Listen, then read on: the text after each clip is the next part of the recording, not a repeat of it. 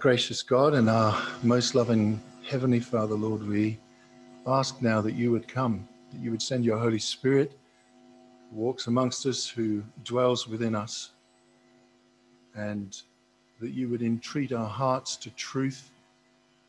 You would incline our ears to your voice. And Father, I pray that this dumb ox of a man would stand aside, that you would speak in spite of him. And Lord, that today we would leave changed, knowing maybe just a little more of you and your grace and your love.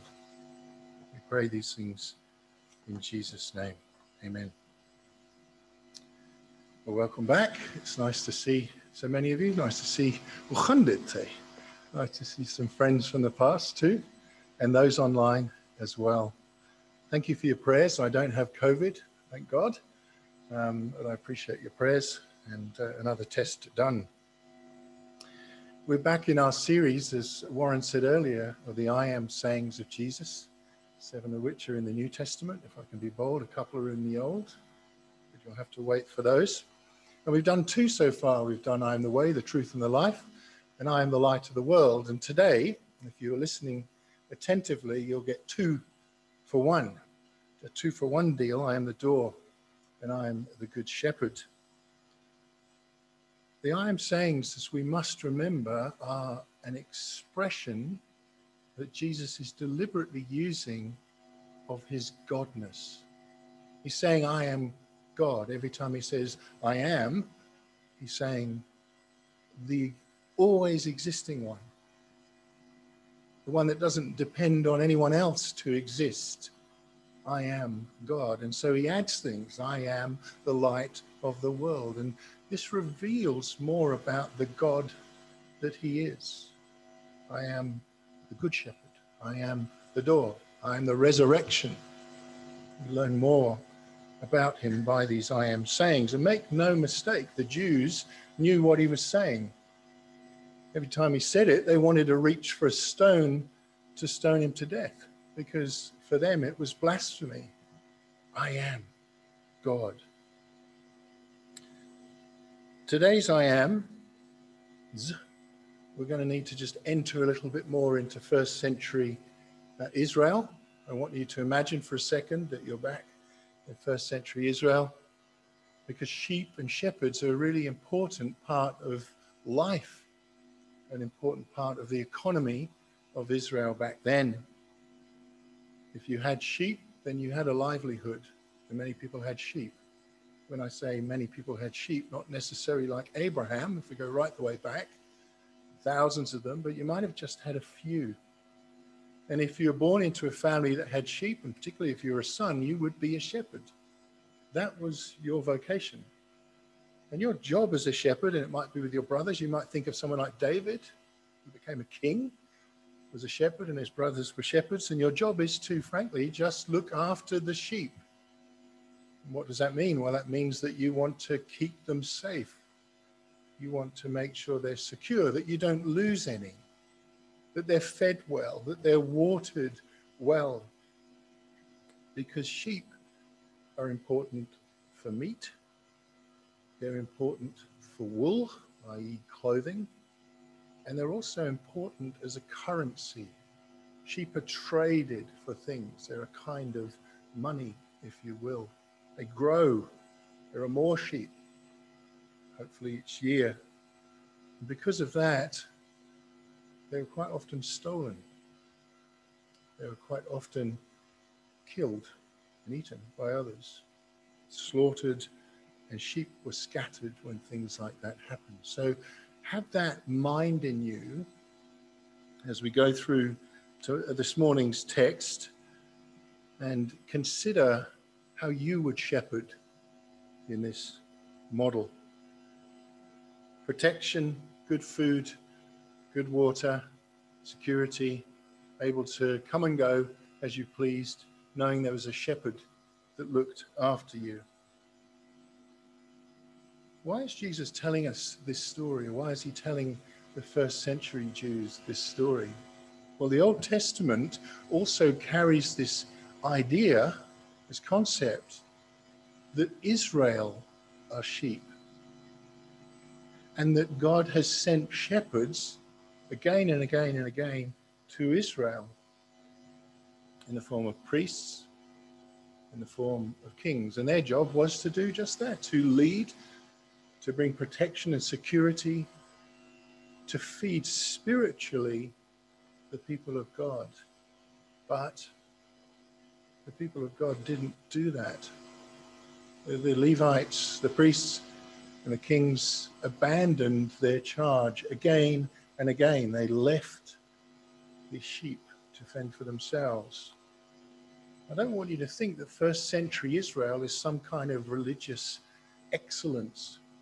It's barren religiously, spiritually barren, because the kings and the priests had left. They're somewhat shipwrecked. He's using this picture of shepherding to explain the spiritual reality about Israel. Truly, truly, John 10:1, I say to you, he who does not enter the sheepfold by the door, but climbs in by another way, that man is a thief and a robber. But he who enters by the door is the shepherd of the sheep. To him the gatekeeper opens. The sheep hear his voice, and he calls his own sheep by name and leads them out. When he's brought out all of his sheep, he goes before them, and the sheep follow him, for they know his voice. Robbers and thieves coming to take the sheep, getting into the sheepfold in a way other than through the door, coming to scatter. Later on we'll hear that they're coming to destroy and to kill. The shepherd, as we hear there, goes through the door. The shepherd has the right to go through the door because it's his sheep, it's his sheepfold. And in first century Israel, it might not just be your sheep that are in that sheepfold. It might be in other families and in other families that are in there. It's not just yours necessarily. You see it, don't you? Very quickly, very lightly. There's a relationship right there between the shepherd and the sheep. Firstly, the sheep hear his voice. The shepherd goes in and he calls them by name, and they hear his voice.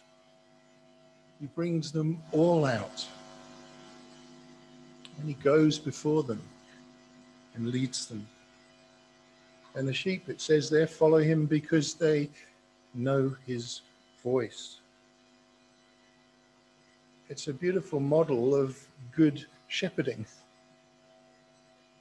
Protection, real leadership, sustenance, security, real relationship.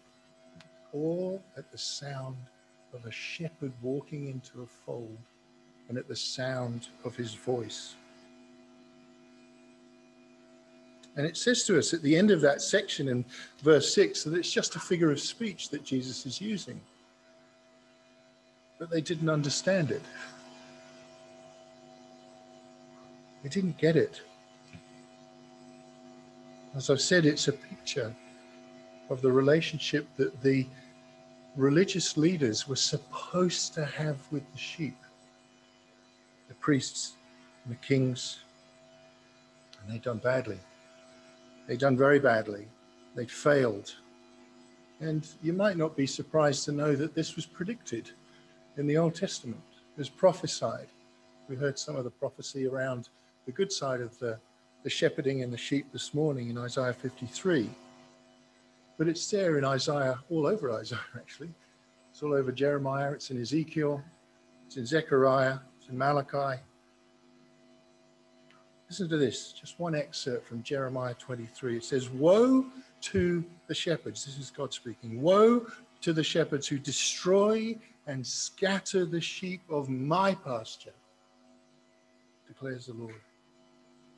Therefore, thus says the Lord, the God of Israel, concerning these shepherds who care for my people, you have scattered my flock, and you've driven them away, and you have not attended to them.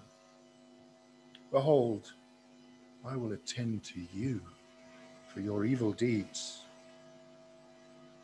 a scary, scary pronouncement. And I will set shepherds over them who will care for them, and they shall fear no more, nor dismayed. Neither shall any be missing, declares the Lord. Do you think the Lord Jesus has got this kind of prophecy in his mind as he tells this story? I think he has. If you read on in Jeremiah there, the very next verse talks about how God will send a branch of the root of Jesse,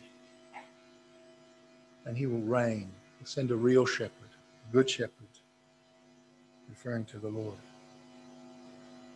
Well, is Jesus just giving these Jews who don't understand a kind of history lesson, or perhaps a kind of farming lesson in how to farm sheep well, trying to kind of improve the shepherding that's going on? Well, no, we know that it's a spiritual thing. So they don't understand. So what does he do? Well, he puts himself in the narrative. I am the door. I am the good shepherd. They don't get it. So he places himself in this picture, in this story. Israel needs a better door. Israel needs a better shepherd. Verse 7, so Jesus said again to them, truly, truly, I say to you, I am the door of the sheep. All who came before me, they're just thieves, they're robbers, but the sheep didn't listen to them. I am the door. If anyone enters by me, he will be saved and will go in and out and will find pasture. The thief, well, he only comes to steal, to kill, and to destroy. But I came that they may have life, that they may have it abundantly. So Jesus puts himself in and he says, I am God, the door. I am literally the door. Now we need to understand something about this, and that is that in the first century it was common that shepherds would sleep in the doorway. Can you imagine why? Well, because that's the way the sheep went in and out normally. So the concept of being a door is partly that I am the gateway, if you will, that the sheep will come in and out of. I want you to think of a door then as someone that might be, perhaps in our modern vernacular, kind of doorman. Perhaps a security person at the front door of a big event who decides who goes in and who comes out. Jesus says, I'm that door. Think of another I am saying, I am the way. Got to go through the door. He says that. Enter through me. Jesus is the one who says who will come out and who will go in. And that's an attribute of being a good shepherd. Everyone else, in contrast, doesn't go through that gate. They climb over the wall or they climb over the fence because they're thieves. They don't want to be seen taking a sheep out because they want it for their own end. They came to steal, to kill and destroy. Think of any big famous despot. Choose one. There are plenty historically. Tyrannical leader, promise so many good things, but really they come to kill, to steal everything, and to destroy. But Jesus comes so that the sheep can have life, and life abundantly. Now here, as Christians, we automatically go to, well, real life in Christ, right? And that's true. But in this context of the shepherd, good shepherd, what it means is security. You will have life. I will make sure that you can live. And you will have life in a way that is abundant. There will be green pastures. There will be water to drink that's good in still rivers. Abundant life. You know, Christians often take that concept and comment on the things that God gives us, the material things that God gives us. But if you're a Christian today, you have life. There is a shepherd who is the door that you have gone through, who lets you live. to have real life. And you will have everything you need for life, for living now and eternally. The shepherd makes sure that they stay alive. Do you want that kind of shepherd? I want that kind of shepherd. I'm just a sheep. That's all you are, with respect. You're just sheep. And Jesus comes to the sheep so that they can have life and life abundantly. Secure, safe, plenty of food, water, protection, all that they need for living. It's a big spiritual picture. Verse 11, Israel needs a better shepherd. I am the good shepherd. The good shepherd lays down his life for the sheep. He who is a hired hand and not a shepherd, he does not own the sheep. When he sees a wolf coming and leaves, the sheep, read that again. He sees the wolf coming and leaves the sheep and flees, and the wolf snatches them and scatters them. He flees because he's a hired hand. He doesn't care anything for the sheep. But I'm the good shepherd. I know my own, and my own know me. Do you hear that? I know my own, and my own know me. Just as the Father knows me, and I know the Father, and I lay down my life for the sheep. The good shepherd protects the sheep. There, even in the cost of his own life. Think back to the king, David, second king. Started life as a shepherd boy. What a life. This is one of the things he says to Saul. Have a listen to this. As a shepherd in 1 Samuel 17:34, he says, your servant was tending his father's sheep. I was tending my father's sheep, he says, when a lion or a bear came and took a sheep from the flock. I went out after it and attacked it. When a lion or a bear came and took a sheep from the flock, I went out and attacked it and rescued the sheep from its mouth. And when it rose up against me, I grabbed it by its mane and struck it and killed it. There's a good shepherd, isn't it? That's not a hired hand running away. There's a lion coming. I know that's what I would do. There's a lion. No, he's got one of the sheep, and it's my sheep. So I'm going to get that sheep, and I'm going to kill that lion or that bear. But in contrast, the hired hand just sees a wolf coming and runs away. Why? Well, because they're not his sheep. He doesn't care about them. The good shepherd loves his sheep. Did you see it in verse 14? He knows his own, and his own know him. He knows the sheep, and the sheep know him. And he says, as like the way I know, the Lord knows the Father, and the Father knows Jesus. That's relationship. The sheep and Jesus know each other the way Jesus and the Father know each other. Wow. That's incredible. Now, you all know as you sit here and you sit online that the Father does know you, that the Lord Jesus does know you. He knows everything about you, doesn't he? He knows every day of your life. He knows where you are right now. He knows every intimate detail of your body, where you're going to get sick, when you're going to die. And you don't necessarily know him in the same way yet, but you are knowing him. And the more you hear his voice, this good shepherd, the more you know of him. Paul says elsewhere, I think it's 1 Corinthians, that now we know in a small, simple way, like through a glass darkly or the reflection of a mirror, then we will know as we are known. The good shepherd knows his sheep the way the Lord knows the Father, and the Father knows Jesus.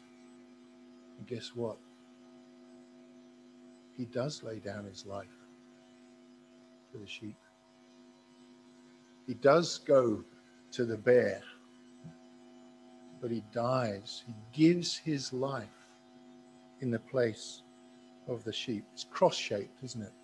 It's got the gospel sitting right in the middle of it. Verse 16. There are other sheep. I'll just read that verse again for us. And I have other sheep that are not of this fold. I must bring them also, and they will listen to my voice. So there will be one flock and one shepherd. Who's the Lord referring to? Us. Yeah, you. You're the other sheep, the Gentiles. This isn't just about the people of Israel. This is about the people. Every tribe, every tongue, every nation has sheep in it. And the Lord is going to go and get them because he is the good shepherd. He's going to get all of them. Guess what? They respond to his voice. They know his voice. They hear his voice. You heard his voice. The cross made sense by God's grace to you in such a way that it calls you to him because he's the shepherd. He leads. There's one flock. Amen? One flock, and you're in it. There's a lot of controversy about whether it's Israel and the church and so on, but I remember Dave preaching on Ephesians 2, explaining how the wall of hostility between the Gentiles, this is in a temple, between the Gentiles and the Jews have been broken down so that the people of God could be one. I think the Lord's saying the same here. One flock, one shepherd. So what is the Lord saying with all of this? Is he giving us a nice kind of farmer tale, a nice story about how to shepherd well? None of us here, I don't think, are shepherds. We do know people that sheep farm. Is that what he's saying? This is how you do it well? Well, we know what he's saying. I want you to hear it again. I want you to understand it again. Don't take for granted what you know. He's talking about the spiritual reality that we have because he's our shepherd, because he is the I am. Have a listen to this text, as well as the Old Testament talking about how the kings and the priests will desert and give up the sheep and be bad shepherds. It also talks about the Lord being a shepherd. Have a listen to this. I find this just breathtaking. This is the prophet Micah in chapter 5, verse 2. He says, "You, O Bethlehem, Ephrathah, who are too little to be among the clans of Judah, from you shall come forth for me." Isn't that beautiful? From you shall come forth for me one who is to be the ruler of Israel. Who is he talking about? Who comes out of Bethlehem? Jesus. Whose coming forth is from old. This is God. He didn't just appear. He's always been God. He's the I am from ancient days. Therefore, he shall give them up until the time when she who is in labor has given birth. Who's he talking about? He's talking about Mary. He's talking about Israel as well. Then the rest of his brothers shall return to the people of Israel. Listen carefully. And he shall stand and he shall shepherd his flock in the strength of the Lord, in the strength of the I am, in the majesty of the name of the Lord his God. And listen, and they will dwell secure, because he's a good shepherd. They will dwell secure, for now he shall be great to the ends of the earth, and he shall be their peace. So very quickly then, what are the implications of this big picture that the Lord is giving the Jews and he's giving to us today? Well, there's one door, and there's one shepherd, and there's one flock. There are no other options. The world thinks there are lots of doors, right? But there is actually only one. You will come to God whether you like it or not. But if you come through the door, you have peace. with God. Just yesterday, I had the opportunity of interacting with one of our neighbours, who was an elderly lady, or is an elderly lady. And just by strange coincidence, she tripped on the curb standing quite close to me. And by God's grace, I was able, I feel like a superhero in a way, but I was able just to kind of get in the right place at the right time to catch her. And she was grateful. And she said, old age, it isn't much fun, you know. And I said, yes, but it will end. It will end. You know what she said? Thank goodness.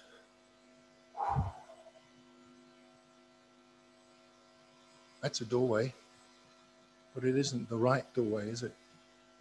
What a terrifying thing to say. Thank goodness it will end. Through the door, the Lord allows the sheep to come in and out and live freely. Doesn't mean in and out of salvation. That means rest and peace and everything you need. Abundant life. There's one shepherd. Did you hear his voice? Have you heard his voice? Have you heard it today as we've been going through this? Is the Lord calling you? Maybe he's just calling you to come back. Maybe as a sheep you've wandered away from him for a while, indulged in sin, struggled in your faith. Maybe you've never come. If you haven't heard his voice, just in the few minutes that are left to us, I just want to appeal to you to permit me, by God's grace, to give you that voice again. You see, the door brings peace because of the cross. Because the cross brings peace between you and God. And you say, well, how does it do that? I don't quite understand that. Well, you know the gospel. You know the story of the cross. This is why Jesus came. This is what it's all about. Jesus dies for your sin. The good shepherd gives up his life for the sheep. Instead of the penalty that's due to us as bad sheep, as errant sheep, who didn't by nature follow the good shepherd, God the Father judges his Son in our place. That's what really makes him good. The gospel. You're going to come through the door? You're going to stand outside. How does it work? Well, we often read Hebrews 13 in that very last section, which is a benediction. We often read that at the end of our services. It says there that the God of peace brought again from the dead. It's a resurrection, brought again from the dead, the Lord Jesus. Listen, the great shepherd of the sheep. Well, how did he do it? He did it by the blood of the eternal covenant. That's the cross. The power of the cross. We learn about that in Ephesians again. It's the power to raise from the dead that gives us the real hope. That's Jesus. That's the door. The question is, do you believe it? Do you trust it? Do you trust him? Do you have that relationship? Have you heard the voice? Are you in, as it were, communion with him? That's why we take communion, to remind ourselves of what he has done and that we are in union with him because of it, and because we trust him. So if you haven't done that, and I don't know, I don't really know. If you haven't, then come. Recognize the Good Shepherd died for you. Recognize that you are sinful and deserve wrath and judgment. That's what that lady yesterday didn't know. That's what she didn't get about death. But that in Christ you've been forgiven. And just ask for forgiveness. Lord, have mercy on me. Forgive me. I want to know you. I want to come through the door. I want you to be my Good Shepherd. Why wouldn't you do that? Why wouldn't you do that? If you have already come to that door, if you do know the Good Shepherd, if you've heard his voice, if you've received access to that peace, how's your life going? How's it going? Life's hard, isn't it? Anyone here not think life's hard? Raise your hand. Life's hard. You know, when you become a Christian, things don't just suddenly go well. The picture that the Lord's painting is one of eternal life, where things will go well. Ultimately, God works all these things out for our good and his glory. But in the meantime, we do walk through valleys of shadows of death. We do fear evil. Things are hard. Yesterday, the chance to speak to Heidi about Tom, her dear husband. And some of you may not know, but Tom's husband was taken into glory through cancer some years ago. He became a believer, and it was just a magical time, if I could say it that way. And I asked Heidi, what does she miss about Tom, today, in his absence? What does she miss about him? You know what she said? And she's given me permission. She's sitting right here. And she said, just having him around the house, just having him being there. And then she said this, having those special times to talk to each other about the special moments in our life. And some of those special moments, without questioning, will have been tough things, hard things, difficult things. Some of them have been just good things. But the idea there is relationship, talking, sharing, listening, living. Well, that's what Christ wants of us, to be in that communion with him. His Holy Spirit dwells within us. Are we going to commune with him? Are we going to ignore him and fight against him? Are we going to speak to him? Are we going to listen to his voice? Do we pray? As we said before elsewhere, that the prayers that really matter are the ones that we have on our own with God. It's easy to stand in a group of other people and sound good as a prayer. But God knows what's really in our hearts. And when we're on our own, in the quiet closet of our lives, praying to God, then it's different. Then it has to be sincere and real. And that's hard. Anybody find praying easy? That kind of prayer? It's hard, isn't it? Are we praying? Are we talking to our Lord? Are we talking? Are we hearing his voice? His voice comes through the word.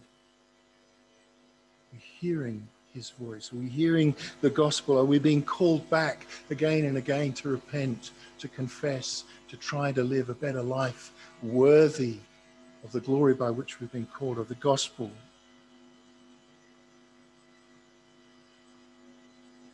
I don't know necessarily what's in your life.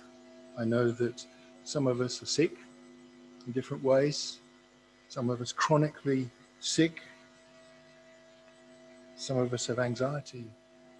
And some of us have depression, if we're honest. There's loneliness. There is sorrow. There are senses of guilt and shame. We're isolated often in this current age especially. There are family pressures. There are conflicts at work. Life is hard. And I just want to close by encouraging you, sheep, fellow sheep, listen to him. Listen to him. Hear him every single day. He is your shepherd. He is the good shepherd.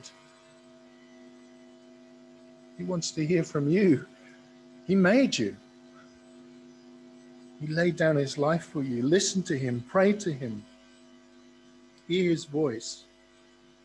As we close, I just want us, if you'll just permit me very quickly, just to give you 6 sweet verses from Scripture. I'll read them a bit differently. Jesus is the door. I am the door. I am the good shepherd. Just bow your heads for a moment as we go into prayer to close. Close your eyes, if you will, and just as a sheep, receive this voice from God.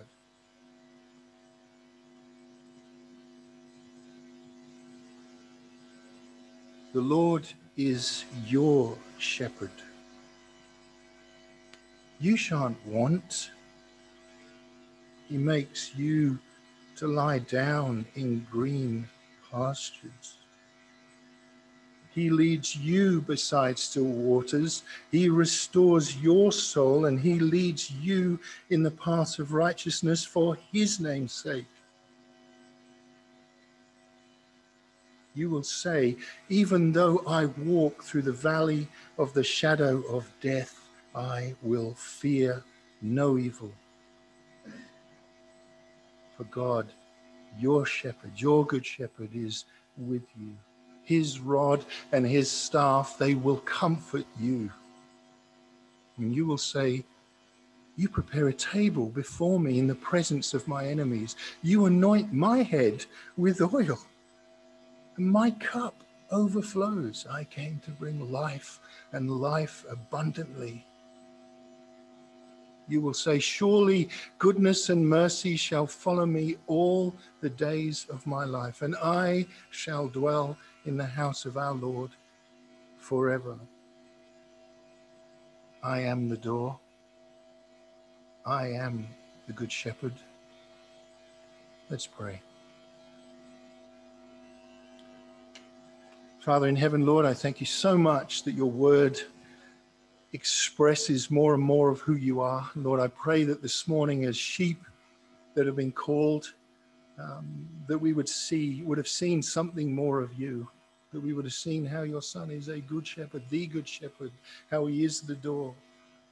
And Lord, that we would walk freely, knowing that we do have peace with you because of the cross, that the good shepherd has laid down his life for the sheep, and that we would get about our business and praise you in the midst of our suffering. Lord, would you give us a spirit in Christ to persevere, to endure, to run the race that's set before us. Lord, would you cause us to fix our eyes on the Good Shepherd and run well. We pray these things in Jesus. Amen.